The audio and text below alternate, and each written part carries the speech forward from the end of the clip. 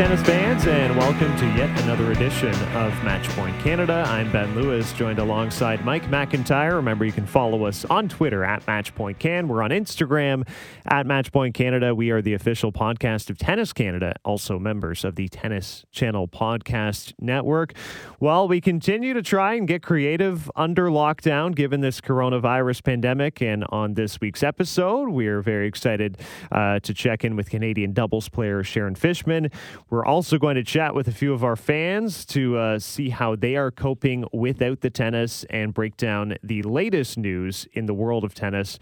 And Mike, you know, we as I said, we have to get creative during this time, but you were fortunate to have a great time chatting with Sharon Fishman. Hey, creativity is no issue for us right now, Ben. I've got all this extra time where I can think of new things I want to talk about on the podcast. And I don't know about you, but I'm starting to settle into like a routine in this new world that we're living in, and trying to find small victories every day to keep a positive attitude, which can be challenging at times. And while I've always enjoyed recording the podcast with you, I feel like the interviews now are just resonating a little bit more on a personal level, because regardless of who we're talking to, we now share, all of us, this new common ground where I can relate to professional tennis players or coaches or whoever might be on the other end of the line, because, you know, never did I think we'd be going through a situation like this where it doesn't matter your sort of status in society, the job you have, or where you've been or grown up or where you live. We're all going through this sort of common experience together.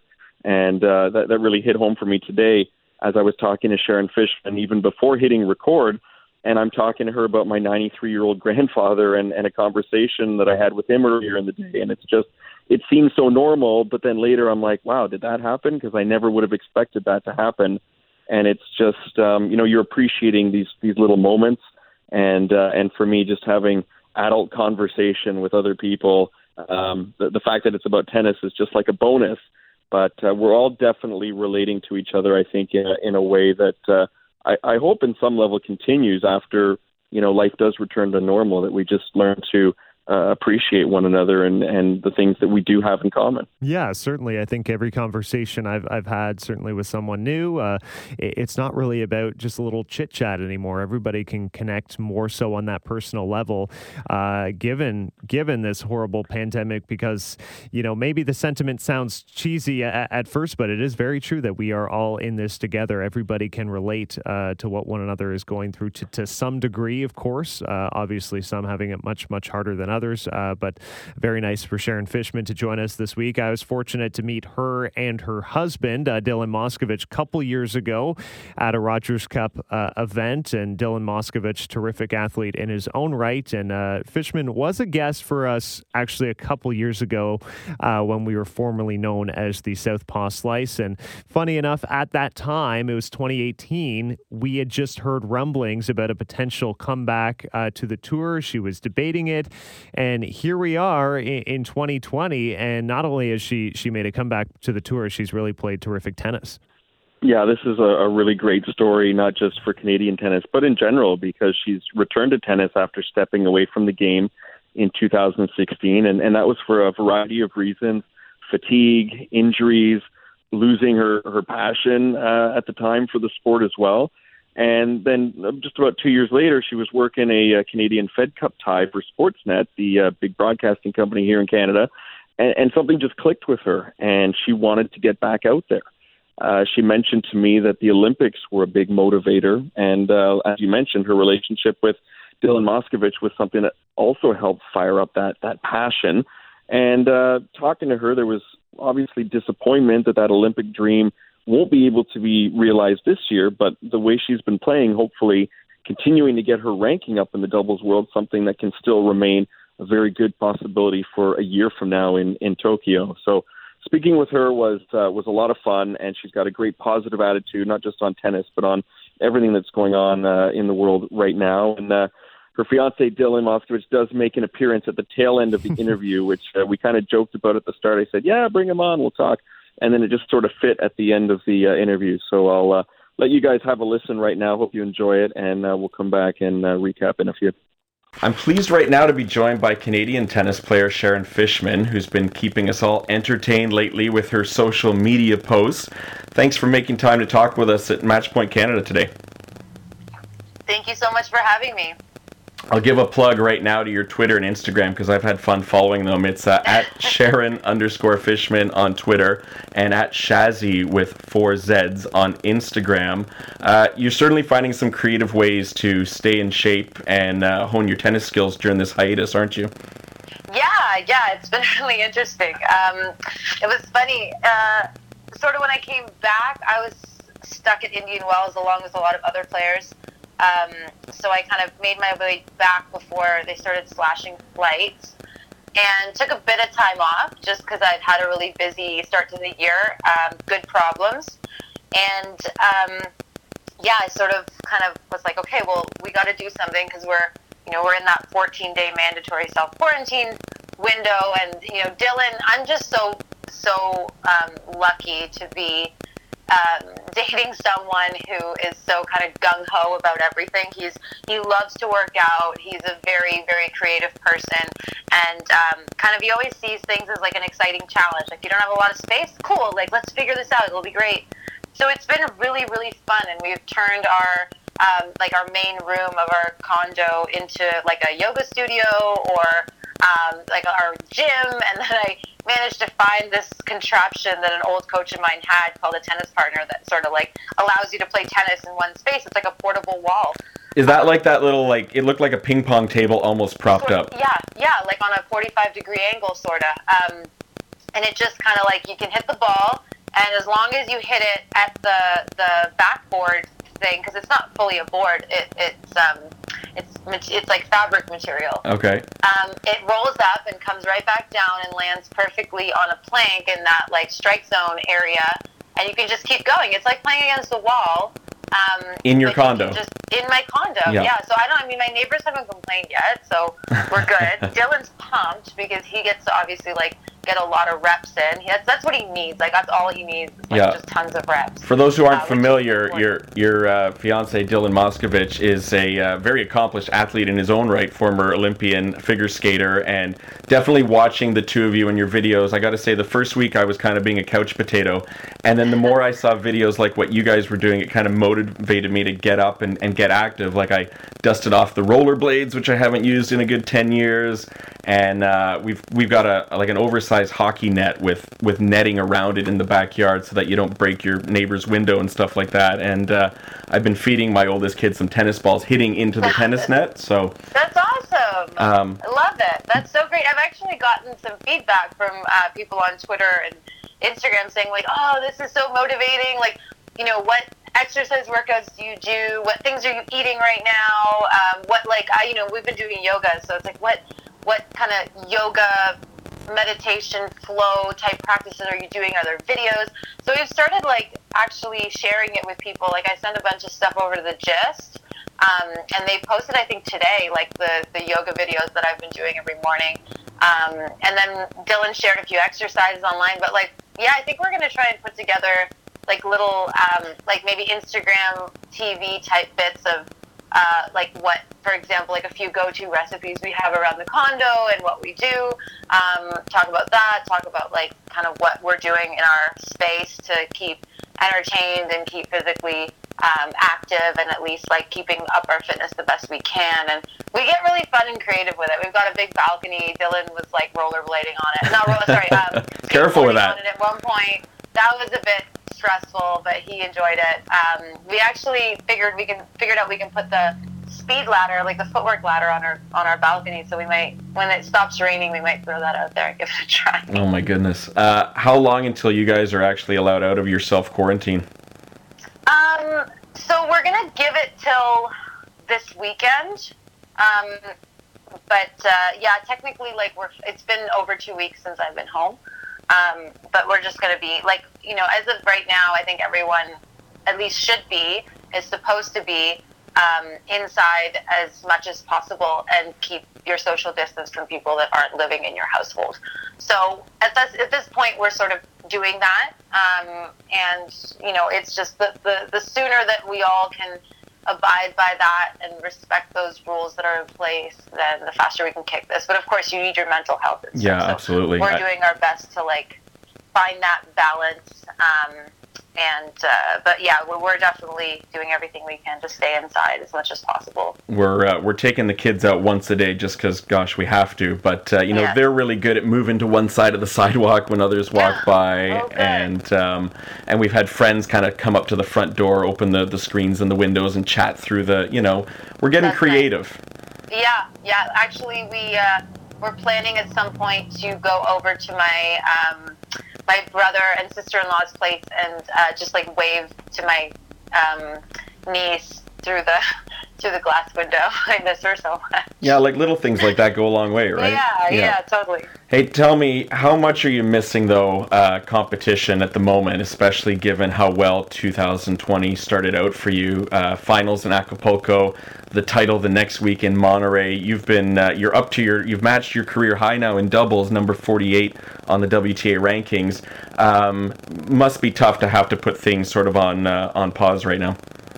Yeah, absolutely, it is. I was actually low-key a little bit happy to have a break in the beginning when I came home from Indian Wells. Not obviously with what's going on in the world. That's like just silver lining-wise. I was thinking, okay, I get to be home for a little bit. But then as things started escalating around the world, and you saw sort of the magnitude of the situation and how it's so much bigger than sports. And many of the other like pleasure things that people like to participate in and fans like to watch, you realize like this is a huge thing, and it's going to affect the lives of every single person on this planet going forward. And I just can't imagine the adversity that some people are going through right now. So I keep trying to hold on to that and say, right now, I really miss competition. I'd love nothing more than to be out there. I love the clay season. That's probably my favorite season of the year. So it's really heartbreaking to not be out there. But, there are so many people out there that have real problems, that have family and loved ones that are being affected by this virus. And, there's people out there that are on the fence about whether they'll be able to get a ventilator or not in certain countries. So, I just keep focusing on how lucky that Dylan and I are to be in a country like Canada, where they have all these rules and support systems and stuff in place for Canadian citizens. There's countries like in South Africa. I was watching a little segment on how people are handling it there, and there's really nothing. I mean, there's just too many people, and there's not enough police and security. There was like one cop trying to kind of wrangle up a massive group of people to have social distancing between them as they got into a really small supermarket. And it was just mayhem, and I felt awful because these people are scared. They want to be away from everyone, but they just don't have the economic resources to be able to do that. So I'm disappointed. I miss competition, but there's many things to be grateful for, and I choose to look at that. Yeah, good way of putting things in perspective. That being said, your season up until this hiatus was really clicking and playing some of the best tennis of your career. What's the secret all of a sudden? Should every player take a 2-year break and then come back? That would be maybe for some people it would help them. I don't know. I don't recommend it. Yeah. I certainly had a lot of catching up to do when I got back. I mean, the secret I would say is just, I was slowly but surely kind of getting my groove as I started again. It'd been just over a year kind of once 2020 kicked off. And I feel like kind of getting a bit more momentum, having more matches on the WTA level, because it was a transition when I first started. I was pretty much exclusively playing small challenger events and kind of just remembering how to compete again. And also with doubles, there's a lot more things that are out of your control, changing partners constantly. So it was very tricky. And obviously I hadn't been away from home in such a long time, for such a long time.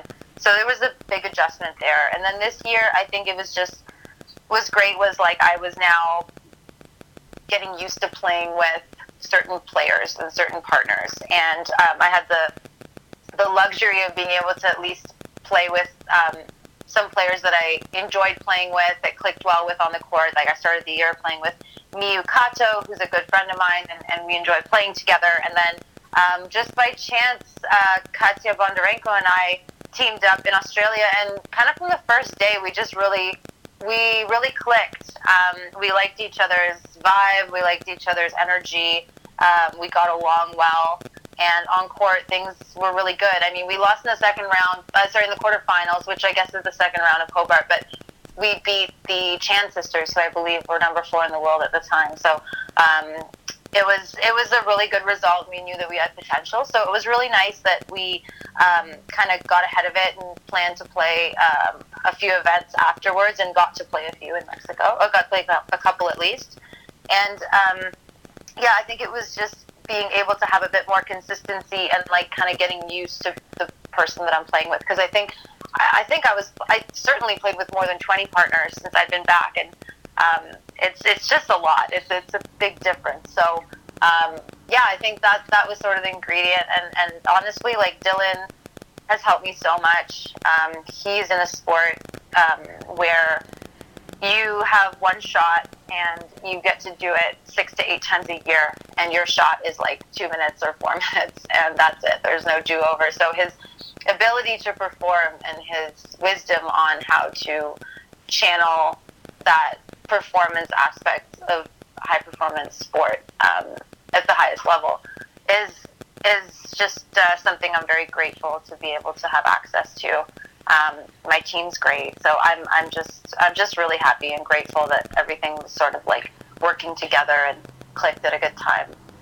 Did having the experience of being away from tennis for a while, do you think that helps during times like this? I mean, we're in a period of time, we don't know how long this break is going to extend for. As you mentioned, the clay court season is wiped out, and it seems very likely that the grass court swing and Wimbledon are likely to be canceled. I think that might be announced this week as well.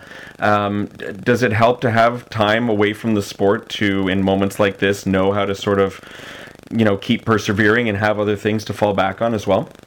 Yeah, definitely. I wouldn't say that the ability to fall back on things has been a huge asset, because the things that I've fallen back on in my time off were coaching, which no one can do right now, because everything's closed and social distancing, that's not advisable. And one thing that has helped though is being involved in Sportsnet in the capacity that I was. I love doing that, so I have noticed that I've had a little bit more presence in that aspect. Social media, I've kind of tried to turn it into a little bit of just kind of letting other people have a window into our life and see what we're doing and how we're handling it. So that's been fun. But in terms of experience, having a lot of time off, yeah, it definitely helps. For sure, it helps that I'm older. I've gone through a lot. I mean, I've never gone through anything like this.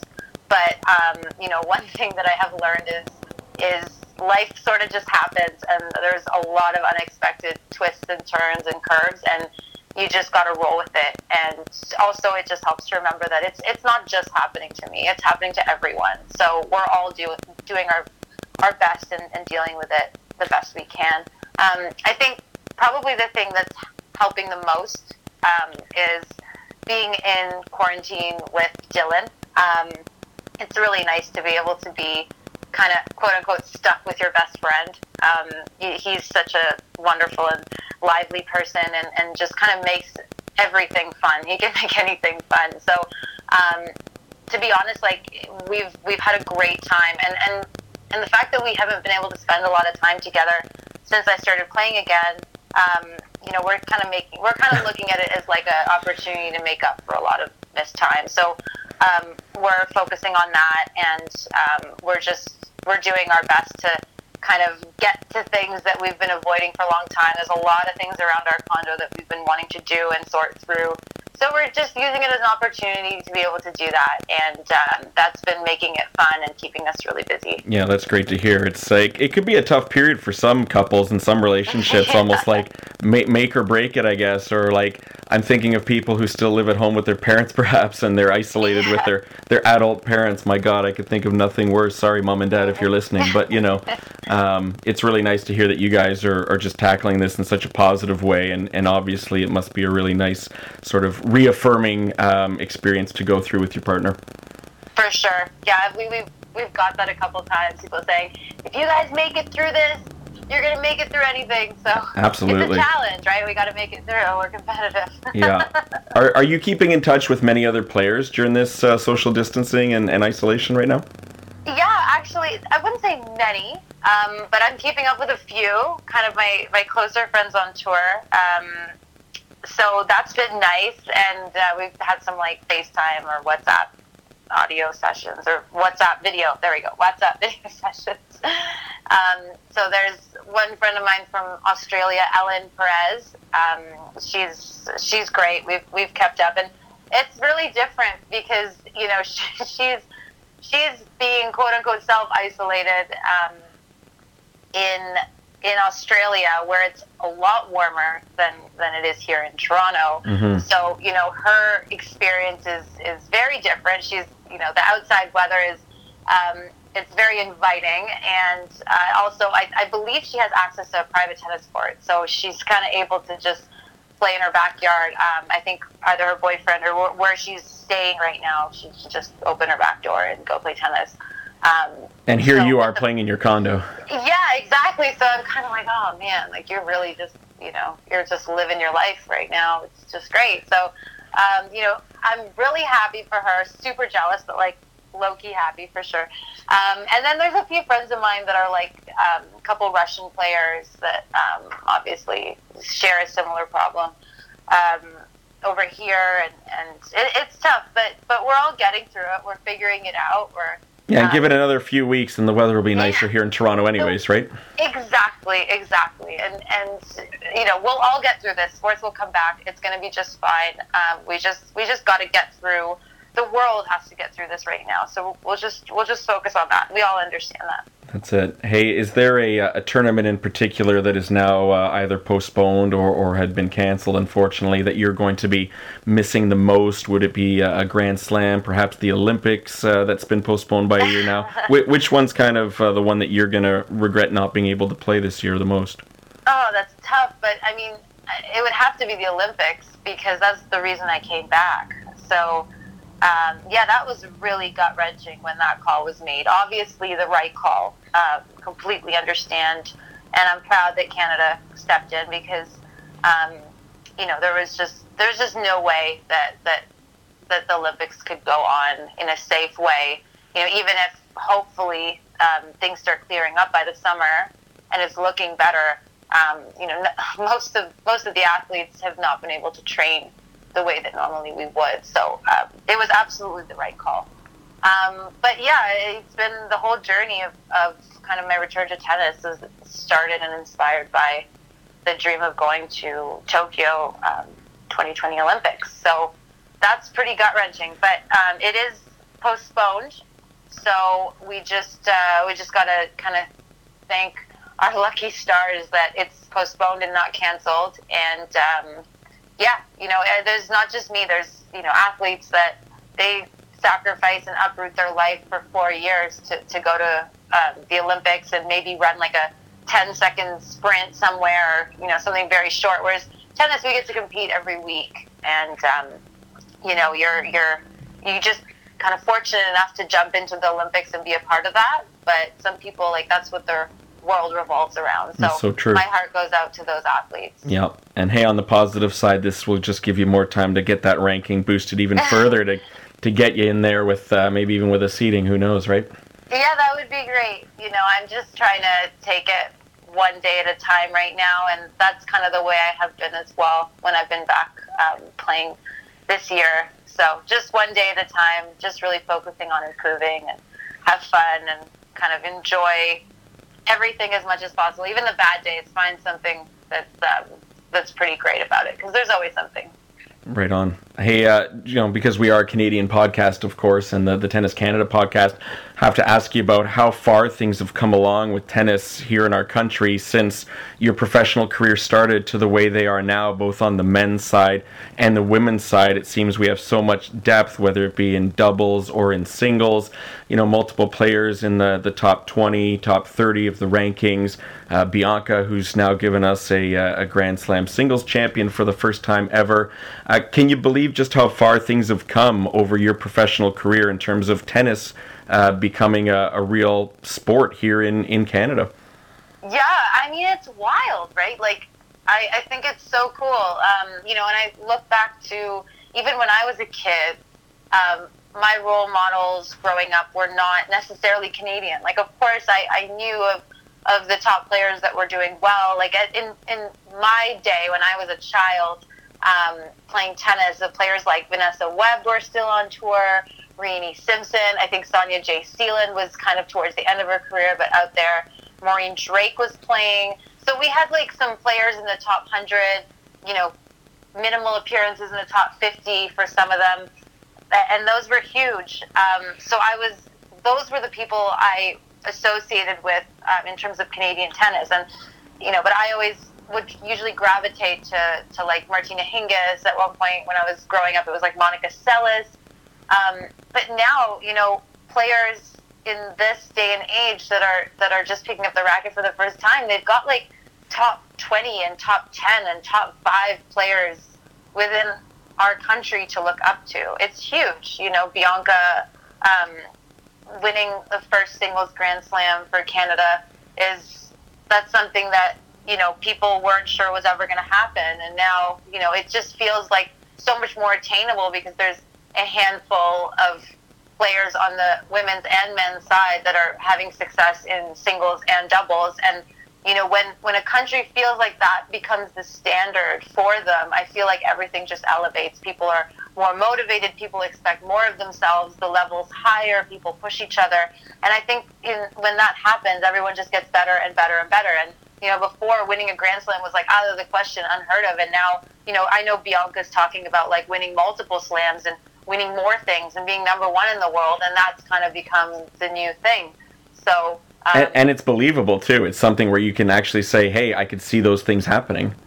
Yeah, for sure. And, it's inspiring other people. I mean, look at Leylah Fernandez. She had an unbelievable run in Mexico as well, in singles. And it was just really cool to see how she's kind of got that spark in her eye. She knows that that's something that, is achievable.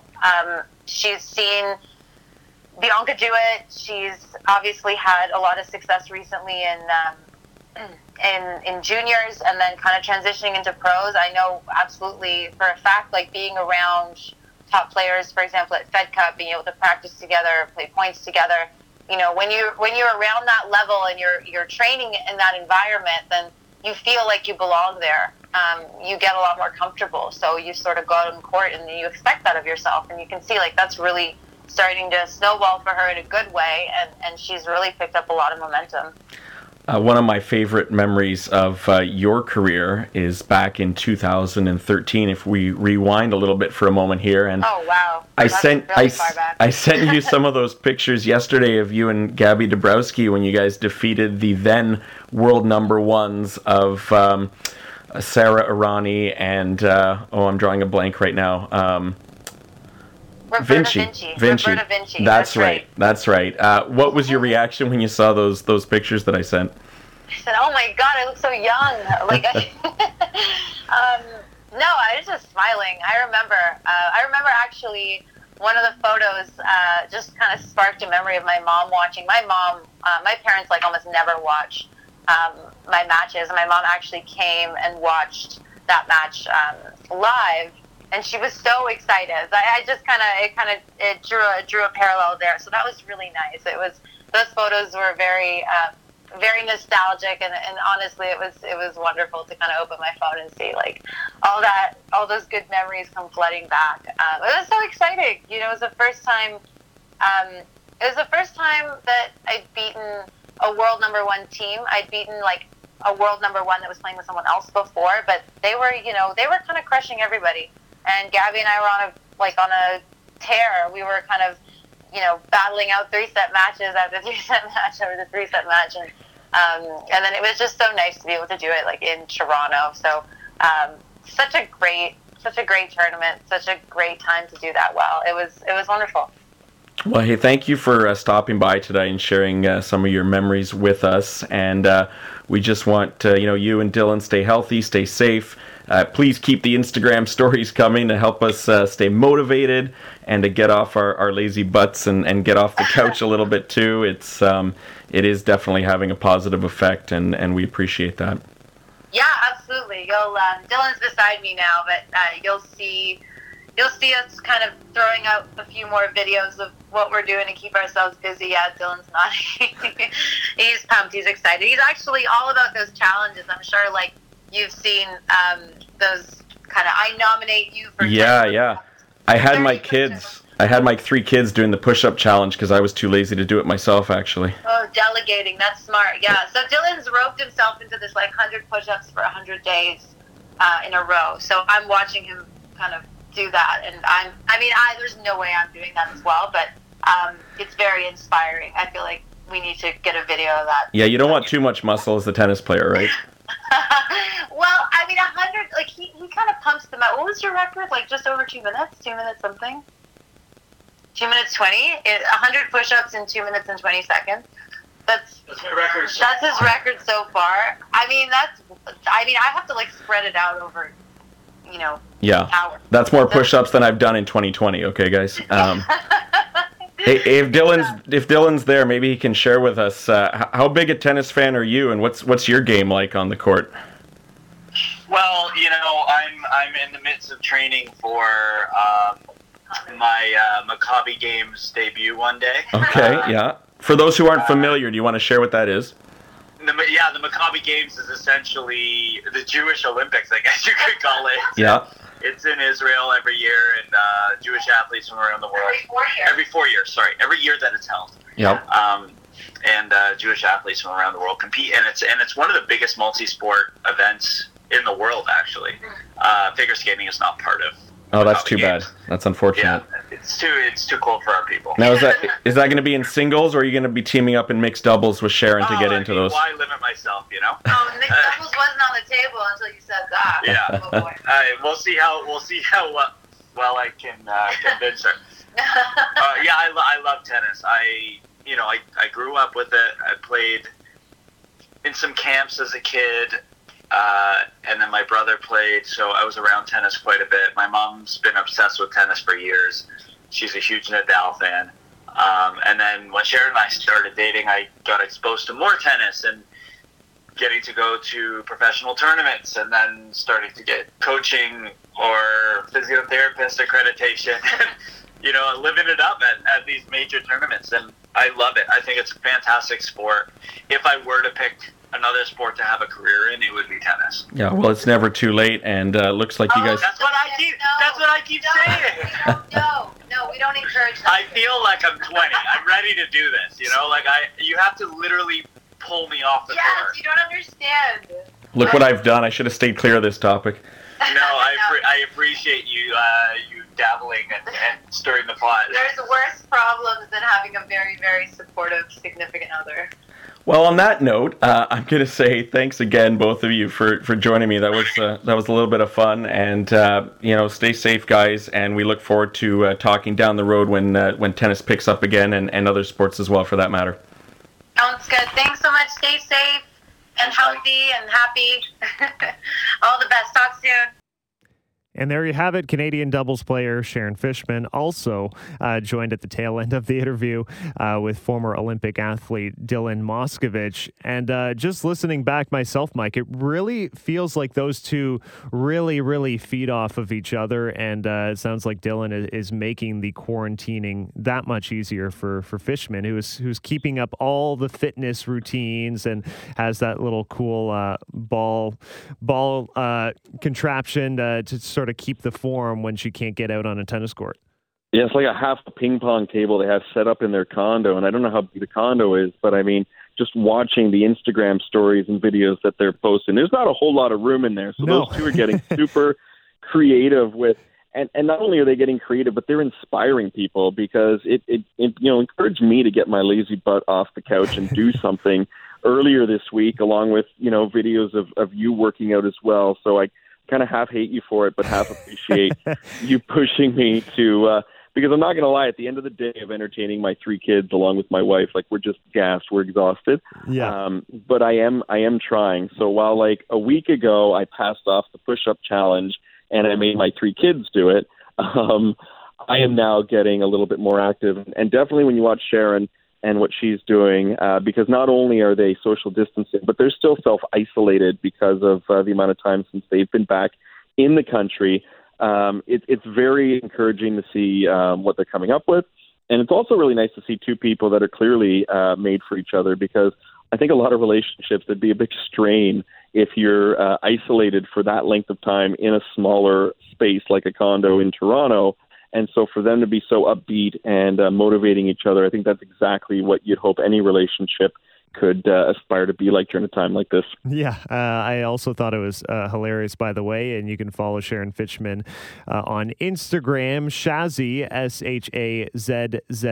SHAZZZZZY. She's there on Instagram. That she posted a workout video, sort of sped up in time. It was probably like a half-hour workout or something, with her husband Dylan, who at one time had his shirt removed in the workout, and Jeannie Bouchard was there in the Instagram comments commenting about him having his shirt off, which was hilarious. So the bonding is existing right now between fellow Canadian tennis players as well, which is great. It's true. Yeah, it's true. And Fishman and Jeannie Bouchard, played doubles together last summer at the August Cup.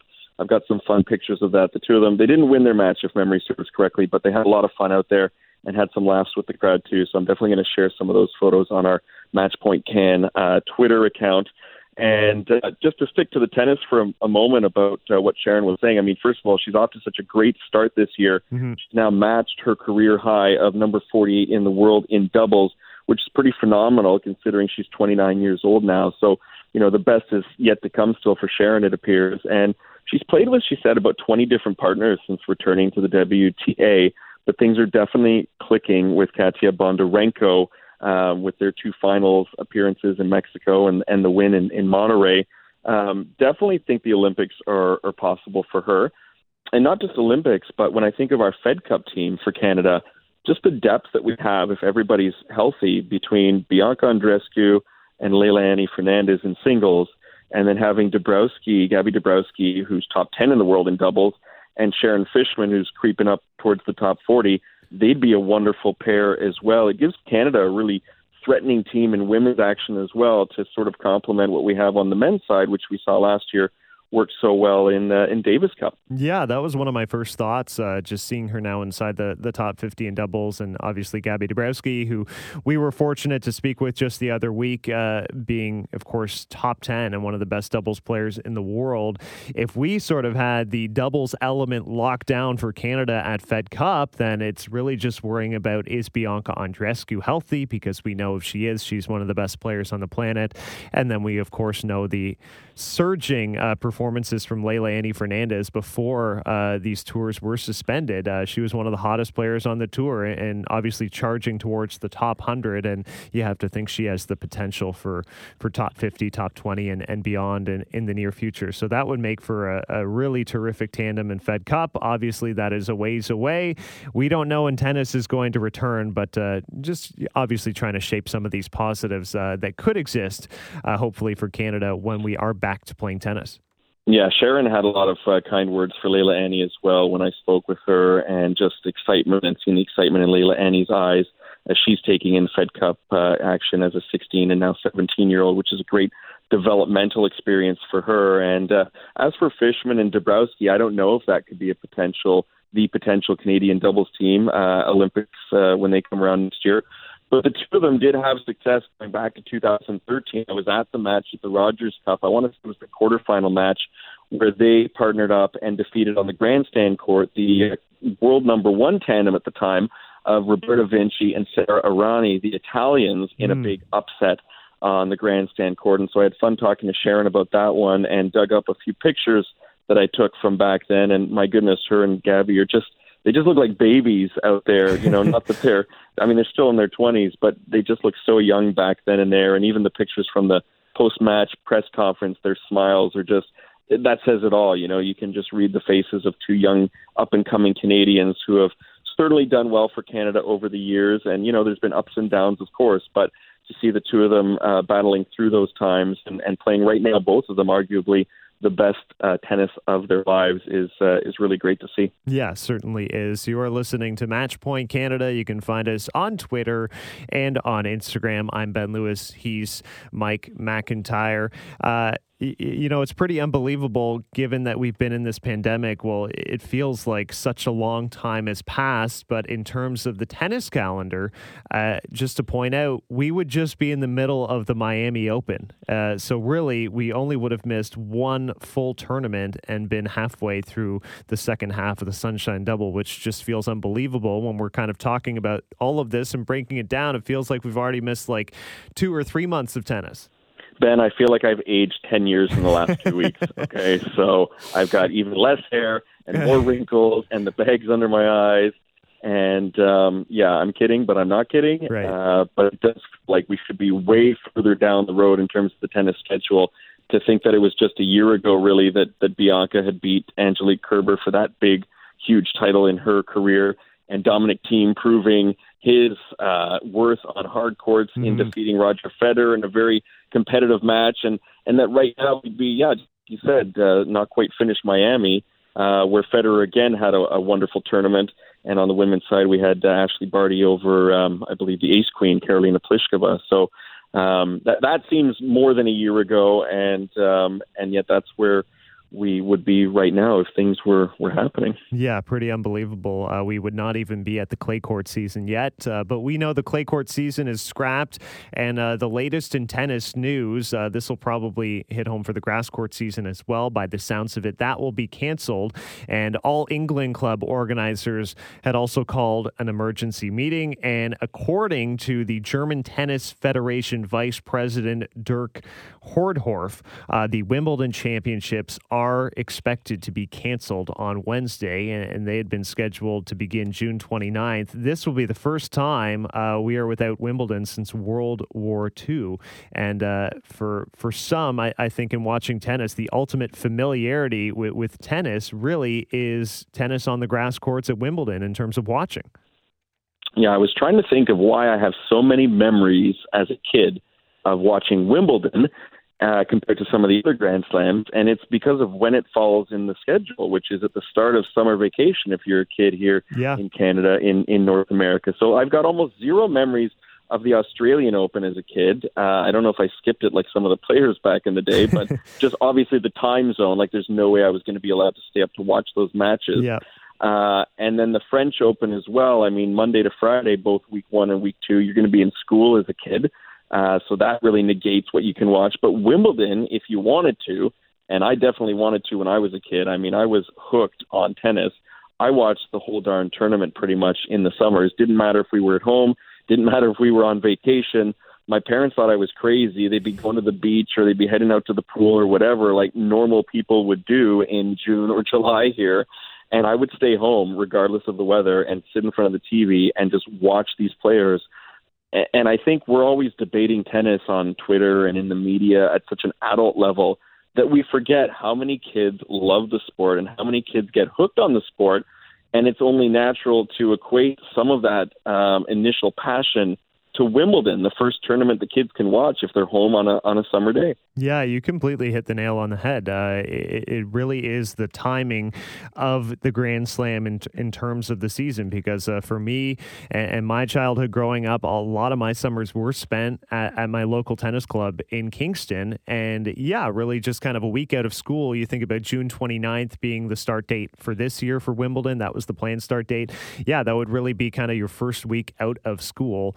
And I used to be watching all the tennis at the tennis club when I wasn't playing, and it was Wimbledon that was on. And I think that probably started when I was as young as 7, 8 years old. So Same here. Yep. Yeah. So my first memories, given my age, on the women's side, and I remember it well because one of my first favorite players actually was Arantxa Sanchez Vicario. And 1995, she made a run to the final and lost a 3-set thriller to Steffi Graf, which was a terrific match. And Vicario, it's funny, her name doesn't really seem to come up in her consciousness anymore now, but then you look back at her career and she was like, wow, she was an incredible player. 4 singles Grand Slams and 10 slams and doubles. Really, really underrated. And yeah, then, she pushed Steffi Graf as hard as anybody did during that time. Yeah. That was a terrific match. Aside from Celis, of course, Correct. Celis, Yep. And then, of course, on the men's side, I had memories of Sampras and sort of domination at Wimbledon. Mm-hmm. And then the memory to me that stands out was actually the following year, 1996, because my brother grew up being a huge Pete Sampras fan. And just being the younger brother, I like to kind of have a rivalry with him. So since he cheered for Pete Sampras, I would cheer against Pete Sampras. No matter who he was playing? No matter who he was playing. And that's nothing personal. Now that I'm an adult, I don't really look back at Pete Sampras that way. Unbelievable player. But I used to root for the underdog. And so the following year, 1996, Richard Krajicek had his breakthrough and not only beat Pete Sampras, but then went on to win the tournament, his one Grand Slam. And Richard Krajicek, people will know, actually was coaching Milos Raonic for a brief time, and quite a similar game style, really. You can see how it would play up at Wimbledon. But that was the memory that really stood out to me. Not really his title win, but the match that he won, particularly against Sampras at Wimbledon. Richard Krajicek, similar hair to Milos Raonic too. I'm just realizing for whatever reason. Yeah, that's kind of true. You're right. I've got all those memories you've got, but I got a few extra ones because of my experience over you in the 1980s. So my first memories at Wimbledon, and they're really special. I think back, these are memories that are so ingrained in me as a part of my childhood. And it was, and I've said it before, Boris Becker and Stefan Edberg on the men's side having 3 back-to-back finals from 1988 to 1990. And that's the kind of thing that really hooks you too, is the rivalries, sort of like in hockey. I always had the Habs and the Bruins growing up in Montreal. And that's what it felt like with those two great players and such great serving and volleying and Becker diving through the air. I mean, I just loved watching them play. I was so upset in 1991 when that ended, which obviously at some point it had to. And as Sampras started to take on, his incredible aura of invincibility on the grasses there. And then on the women's side, Steffi Graf and whoever she was playing, it seemed like it was always Graf during those years. I was pulled towards the underdogs. Mm-hmm. So the Yana Novotnas, the Goran Ivaniseviches, even when Andre Agassi got his first slam, which happened to be at Wimbledon, which was so ironic in a way because his image was everything, was his tagline with Nike, which was in such stark contrast with the tradition, the all-white approach of the All England Club. And there he was, this sort of, badass of tennis, if you will, winning his first slam and crying like a baby holding that trophy on center court. And it was sort of a turning point for him, obviously, in terms of taking things more seriously, realizing his potential. And I think also winning over a whole lot of fans who up until that point had maybe not really been, part of Team Andre, so to speak. So just so many memories. I could go on and on. I could do a whole episode with you, and maybe we will, depending on how long this hiatus takes us. But right. I could do a whole episode just on Wimbledon. That's how much it meant to me as a kid. And I think without Wimbledon, I don't know if I would have been drawn to tennis in the way that I was. Yeah, that's a good point. Just for the fact of the accessibility as a kid to watch a Grand Slam, even the U.S. Open, you get that probably that first week, but then after that, it was heading back to school, right? So you're probably missing the latter half. We had a great opportunity this week, and we sent it out on Twitter for any listeners who wanted to chat about how they're handling life without tennis, and a few reached out, and we spoke with them, and it would be great time now to listen to what they had to say. I had a chance to speak with Dean Theophilus, who has been a longtime listener of Matchpoint Canada, and here he is speaking with me about how he has handled the break. First off, Dean, how are you coping with the hiatus from tennis and really essentially being under lockdown? Yeah, it's been quite tough. I mean, I think more than I was anticipating. Right now, people are talking about, French Open, Wimbledon and all that. And, not seeing highlights or predictions, it's been kind of hard to, kind of grasp, and also all the excitement about our Canadians. That I think that's the part that I think I'm missing the most, seeing Bianca and Shapovalov and Felix and all of them preparing for these tournaments and not hearing about them so much. I think that's what's been hard, kind of harder for me as a big fan.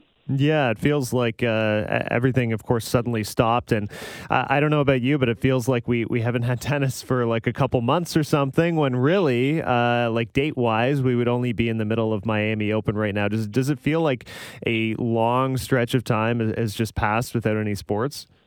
Exactly. Yeah, it has. I mean, it's definitely been a challenge. I mean, so yeah, it's right now that you tell me that we would be in the middle of Miami. Like in my head, I think we're already preparing for the French Open and Wimbledon. So right. Yeah. Without live tennis, obviously, you can't be sort of following the live scores or watching matches. Do you find yourself going back and watching any highlights, any players specifically who you might be missing in particular? Yeah, I have been actually. People are putting like some lists together. You're hearing some like top names. I don't know. I believe Mike was responding to some top 10 list, and Pete Sampras was on that list. I've been a big Pete Sampras fan, and so that kind of forced me to look at some of his old footage. So I haven't been looking at more recent players, but probably some older players that I grew up watching. I probably spending more time looking at some of that older footage. Nice. I find at least now, like YouTube has really, really quality like match highlight packs. So if you have like a favorite player in mind and then you're curious about a certain match, I was just watching back Milos Raonic and his marathon match actually against Gilles-Wilfried Tsonga at the Olympics, a match I feel like a lot of people have forgotten about. What do you think you're hopeful to see when tennis is back? And, it's hard to forecast a timeline, but do you think we'll be watching some live tennis in the summer? To be honest, I don't think so. I mean, there's nothing's confirmed, but there's whispers of Wimbledon being canceled. So I think there's an announcement coming in a few days. But with that said, I'm not optimistic. I mean, tennis is such a geographically spread sport that we don't know how things are going to be from one corner to the world. So if I would have to guess, I doubt there's going to be any tennis. I'm an optimist, but from what's going on, I don't think we'll see too much tennis this year. Yeah, and hopefully the tours are really just following along with all health considerations and just following the recommendations. Dean, thanks so much for coming on the program this week and talking about missing tennis, really. Yeah, thank you for having me. And just one little thing before I go, thank you both for such, keeping this up. It really helps a lot, especially for people like me, big tennis fans, and our minds are being stretched with responsibilities at work and at home and with the kids. And this 45 minutes weekly show that you guys do really helps us clear our mind and allows us to kind of escape a little bit. So I do appreciate all the hard work that you guys put into the show, especially with all the other responsibilities you guys have. So I appreciate it from the bottom of my heart. Thank you so much for saying that. We're just hoping, especially now with no tennis, we can just, as you said, just be one little distraction for everybody's week. Like, as you said, 45 minutes, just to distract yourself from everything else that is going on. Great. And there is Dean, and we really appreciate all the complimentary words that he does have about our podcast. And we didn't pay him. Did we pay him? We didn't pay him to say those. No, we didn't. Unless you snuck a transfer to him or something. No, it wasn't me. Yeah, no, that was very nice. But it makes me appreciate more us doing this on a weekly basis if it is serving as any kind of distraction for fans who are without the game of tennis. I know as well, Mike, you had a chance to speak with one of our listeners, Katie. Yeah, Katie from Toronto, and Katie Krolak. It's funny, I didn't know this until recently, but she's been following me on Twitter and us on Twitter for a while. But it turns out we've got a mutual friend, and that came up in some sort of conversation between the two of them. And I got a text from a friend saying, "Hey, I'm talking to one of your listeners here. This is a really weird moment for me." So it's just funny, the connections that are out there in the tennis community. And I mean, all three of these conversations, which I enjoyed listening to the two you did, and I had fun speaking with Katie. It's just really nice to connect with people that I feel like we almost know them in a way, even though we've never met face to face, just through all of our interactions. And certainly Dean, Katie, and Leon are three that resonate because they've been such big fans of Canadian tennis and tennis in general. And so getting to speak to them is a lot of fun. And without me blabbering on too much here, here's my chat from earlier today with Katie. You're a huge tennis fan, and so I got to ask, how are you handling the hiatus right now that we're experiencing in the tennis world? What are you missing the most? Well, I'm handling it as best as anyone can. Obviously, I miss it a lot. I'm a big sports fan in general. I watch a lot of tennis and hockey, so the live sports in general I miss a lot. The biggest thing is probably the social aspect. I like watching with friends and family and sitting down for like a beer and just getting excited about the live drama in the match, what's going on, being brought to my feet when there's a crazy point happening, or holding my breath during really intense moments. It's that kind of small stuff that you don't really realize that you miss until it's gone. Absolutely. I mean, it's one thing to watch recorded matches and things from the past. I've kind of been catching up on some classic hockey moments, but it's just not the same as something in the moment where you don't know the result. Yeah, definitely. The reruns just can't match that live excitement and drama. Who are some of your favorite players that you get excited about that you're missing the most right now? Well, obviously all the Canadians. I love watching Chapo and Bianca and Felix and Milos, and I really started getting into the doubles last year, so I'm even missing that too. And outside of the Canadian players, I really like Federer, Nadal, Djokovic. Obviously, I like watching the big three, and Dominic Thiem. I really like watching his game, so I really miss everything. I would watch anything right now, and it's refreshing to talk to someone who likes all the big three. Often you get someone who's like a diehard Fed fan or Djokovic, and they can't sort of like coexist. So I like hearing that. It's tough. Like Federer is definitely my favorite, but it's hard to love one without appreciating the other two. Can't have one without the other two. I feel the same way. Not the same. Hey, tell us, you attended a pretty big tennis event earlier this year, and I'm really jealous because it's one that I've never been able to get to yet. What was it like to be a fan at the Australian Open back in January? Oh, it was just a dream come true. Really like the best week of my life. It was awesome going to see some of the players that I watch on TV all the time live, and seeing some of the matches, just the atmosphere there. Like, I've been to the Rogers Cup a lot, and I don't want to knock on the Rogers Cup because I love that event and I love going every year, but just the excitement and the atmosphere in some of those matches was unparalleled by any sporting event I've been to. I was in the Kyrgios-Khachanov match and the Kyrgios-Nadal match, and both of those were just the most insane sporting events I've ever been in. I appreciate the pictures that you sent back to us. We used some of them, I think, on Matchpoint Canada, actually, so thanks for that. And thanks for checking in with us today. We're going to be making a few calls to some listeners and just touching base on how everyone's doing. And I think, like you said, just sort of, connecting and talking about the sport we love is a way that we can all sort of collectively get through this time together. Yeah, definitely. Okay, well, take care. We'll talk to you soon. Okay, thank you. And there is Matchpoint Canada listener Katie Krolak. I spoke with one other listener who actually has a great sort of Bianca Andreescu tribute video on his Twitter. So I will sort of tee that up for him, that you can find him on Twitter at Leon Thomas Braun. He's a big Bianca fan, and he lives in Grand Prairie, Alberta. Kind of pitched the idea of perhaps having a couple tournaments in Western Canada where maybe tennis is not as much viewed or appreciated. But here's my chat with Leon Thomas Braun.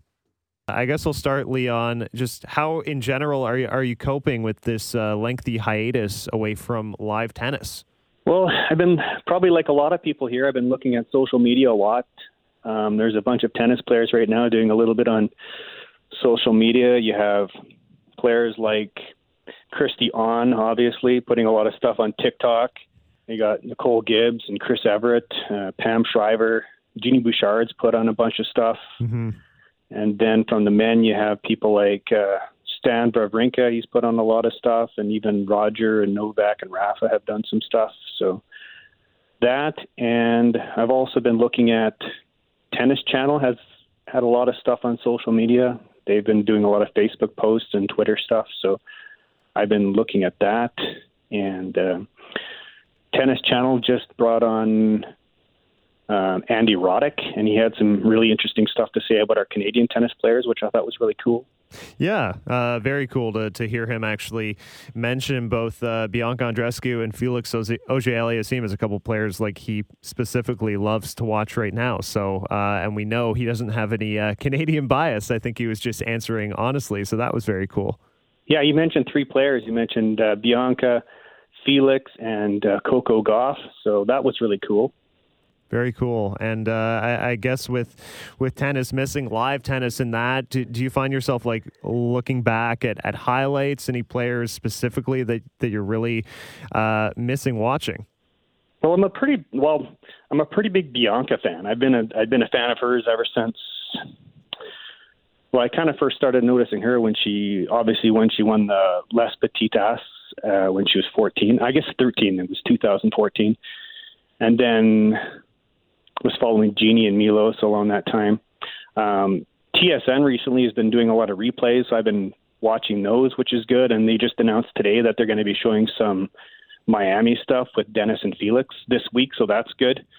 I'm thinking maybe you and Mike maybe can twist some arms at Sportsnet to show Rogers Cup from last year. That would be pretty cool. Yeah, we would love that.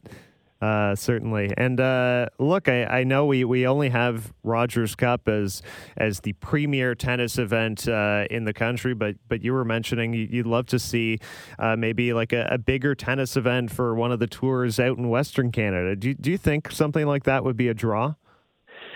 You know, I think one of the interesting things is I've talked to people in the past about that, and actually people in broadcast media, and a lot of people think that Canada just doesn't have the population or doesn't have the population density to do that. But, you know, I was looking at some numbers and I kind of disagree on that, because even some of the tennis tournaments that we would have seen, say now, like Charleston, that has a population of 130,000. You have Cincinnati and New Haven, which actually New Haven has 130,000 and Cincinnati has 300,000. So those are smaller places too. I mean, even DC and San Jose, like you had 600,000 and 1 million people there. With places like Vancouver, Calgary, and Edmonton, there are places right now that have pro sports franchises. So I think something like that you could possibly put in those cities. And even a place like Calgary and Edmonton, you could do something similar to what they do at the Rogers Cup, where they trade back and forth with men's and women's tennis every year. Right. And I think with the Calgary Flames getting a new stadium here soon, that whole downtown area in Calgary, that could be also converted into a tennis area. That's true. So I think with there really being nothing in northwestern North America, like really the closest tournament to me would be like San Jose or Indian Wells. Mm-hmm. And that's even as a Western Canadian. So they're even closer to me than the Rogers Cup is currently. Right. Well, yeah, no, you make a good point. And right now we do, as we said, but before we started recording, that we do have a couple challengers like in Vancouver and in Calgary. But I do get the sense that if Montreal and Toronto have been able to foster and grow a huge base of tennis fans always coming to their event on an annual basis, that I think it would be doable for city hubs like whether it's Vancouver, Edmonton, or Calgary to host, say, an ATP 250 or a WTA International, maybe something that could be looked at in the next 5 years or so. Leon, thanks so much for taking some time to chat with Matchpoint Canada today, and we really appreciate your support listening to the podcast over the last year and a half, probably more. And thank you so much. I enjoy listening to your podcast every week, and I'm excited to listen to the program again this week. Thank you so much for the time and getting in touch. Thank you very much. No problem. And there's Leon, and maybe pitching an idea to Sportsnet. Could we replay Rogers Cup footage from last year, maybe? I love the idea, and I've seen him suggest that to us on Twitter recently. I think, unfortunately, and I hate to say this, but I think, unfortunately, that's going to be saved for August if the Rogers Cup, and again, I hate saying this, but if it doesn't end up happening this summer, then that's the week that we're going to see, Leon, those Bianca videos and matches from a year ago. Fingers crossed, knock on wood. We really hope it can happen, but the clock is ticking, and the longer that this drags on, unfortunately, the less realistic it seems like we're going to get that live tennis in Toronto and Montreal. But I do love Leon's idea about having more tennis out west. I've been out to Vancouver a couple times to cover Davis Cup, and those crowds are super passionate about the sport, and I'm sure it's the same in Alberta, Saskatchewan. You know what I love about the three listeners we talked to this week is they're from three different parts of the country. We've got Dean in Montreal, or just outside of Montreal, Katie in Toronto, Leon in Grand Prairie, and it just proves that we've got, hardcore tennis fans all over this country of ours. Yeah, it is really, really terrific. With no live tennis, we have been, I guess, fortunate, since everybody is kind of attached to their phones these days and all over social media, that players are also obliging and busy on social media as well, posting some funny videos. Any favorites like catching your eye? Yeah, I mean, Stan Wawrinka for his 35th birthday and in general over the last 2 weeks has been gold. Him and Benoit Paire have traded off some live Instagram videos making all sorts of alcoholic beverage concoctions. Yes, that's right. I haven't tried any of them yet myself, but at some point, if this lasts much longer, I'm certainly going to. So he turned 35 and had a great video of him celebrating his birthday by himself at first, but then he gets joined by like 8 other Stan Wawrinkas that he has worked his way and edited into the video. So that was pretty good. I wonder if we could get one of them on our podcast at some point. Who knows? Gael Monfils is doing a ton of stuff. It's not always the most interesting. Last night it was him playing video games with a buddy of his. Okay. I'd rather just play video games myself, to be honest. But him and his Gems Life partner, Alina Svitolina, have been doing some good stuff. And the two of them have been chatting with Victoria Azarenka a fair bit, which is kind of a cool dynamic. And one other for me is Jimmy Connors, who I grew up watching as well as a kid at the tail end of his career. He was kind of getting into it playfully on Twitter with some guy who was openly questioning his legacy and trying to knock him down a few pegs for whatever reason. And I just enjoyed the fact that Jimmy, with his unwavering tenacity, and that's Jimmy Connors. Yep. And he wasn't doing it in a bad way, but he just kind of kept coming back and playing with the guy and sort of not tormenting him, but toying with him a little bit. And I enjoyed just seeing that Jimmy Connors' Twitter presence is kind of exactly what you would expect, unrelenting. That's very funny. Makes me think of a couple highlight videos of him just getting right up in a chair umpire's grill about a couple calls that he didn't particularly like. Roger Federer, who had been, I would say, rather quiet on social media in terms of activity, today actually posting a video of him out in the snow hitting against a wall and flashing some trick shots sort of between the legs, behind the back. So any fears about him having issues with his knee right now, he seems to have answered pretty promptly with this video that very quickly already has like a couple million views and over 100,000 likes. So for those who think Roger Federer is the GOAT, he looks very, very impressive right now, given that we thought maybe he was injured or hurting. Looking pretty good. He's taken it to the wall. I haven't watched the video yet. But, he's on a slick surface too, so people were saying like, "Wow, if we get a Grand Slam on ice, he's going to dominate." And that reminds me of John McEnroe saying that if tennis was played on ice, Canada would have a Grand Slam champion. Yes, that's right. It looks like we were able to do that without resorting to that surface, fortunately enough. Right. Now, the one medium we have not transitioned to, and it's not in my immediate plans, is TikTok. And I feel like athletes are already converging on this new social media platform, which is basically like short form little 15-second videos. Often people are sort of mixing in funny punchlines in the final couple seconds. I'm not ready for it yet. And I don't understand it at all, dude. I got to tell you, like, I've watched some of them, and I still couldn't describe to someone what is a TikTok. I'm certainly never going to try TikTok, and that's it. I've crossed over the threshold. I am now that guy or of that age group where I can shake my finger and say, oh, we don't need that. Back in my day, it was so much better with ICQ and Messenger and whatever else I got started with, I guess. But go ahead. Tell me about TikToks, Ben. You can do one for the podcast if you want. Well, I'm stunned that it was released a few years ago, apparently. But it's a video sharing social networking service. And you post and share, hopefully, amusing videos and just sort of quick hit form.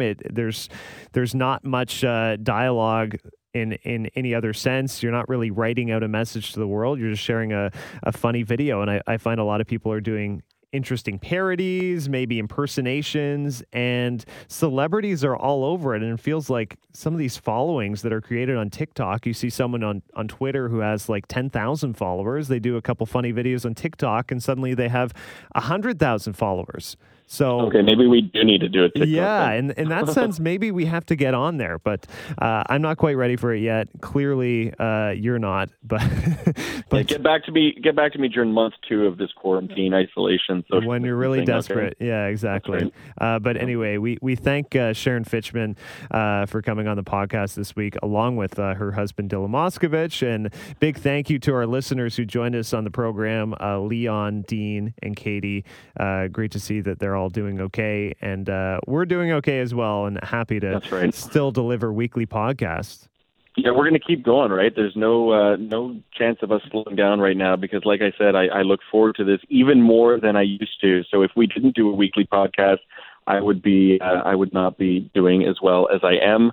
And did you want to also mention before we wrap up here the Yonex promotion coming to a close soon? Yeah, so I will just mention there is still one bonus week left to get on our Instagram, Matchpoint Canada, and go to Yonex Canada, share your photo with the hashtag Matchpoint Canada Yonex, and you'll still have a chance to enter the promotion for a free E-Zone racket. So we're extending one extra week. If you want a chance to win a free racket, please check us out on Instagram. It's a free stick. We can't guarantee when you're going to be able to use it next, but when we do come out of this, and we will, I think, someone's going to be pretty happy to have this in their hands, and you get to decide which E-Zone racket it is. So whatever, color or specs you want, then go for it. We'll pass that information along, and it will be delivered to your front door. Exactly. Thank you so much for listening to Matchpoint Canada. We will talk to you next time.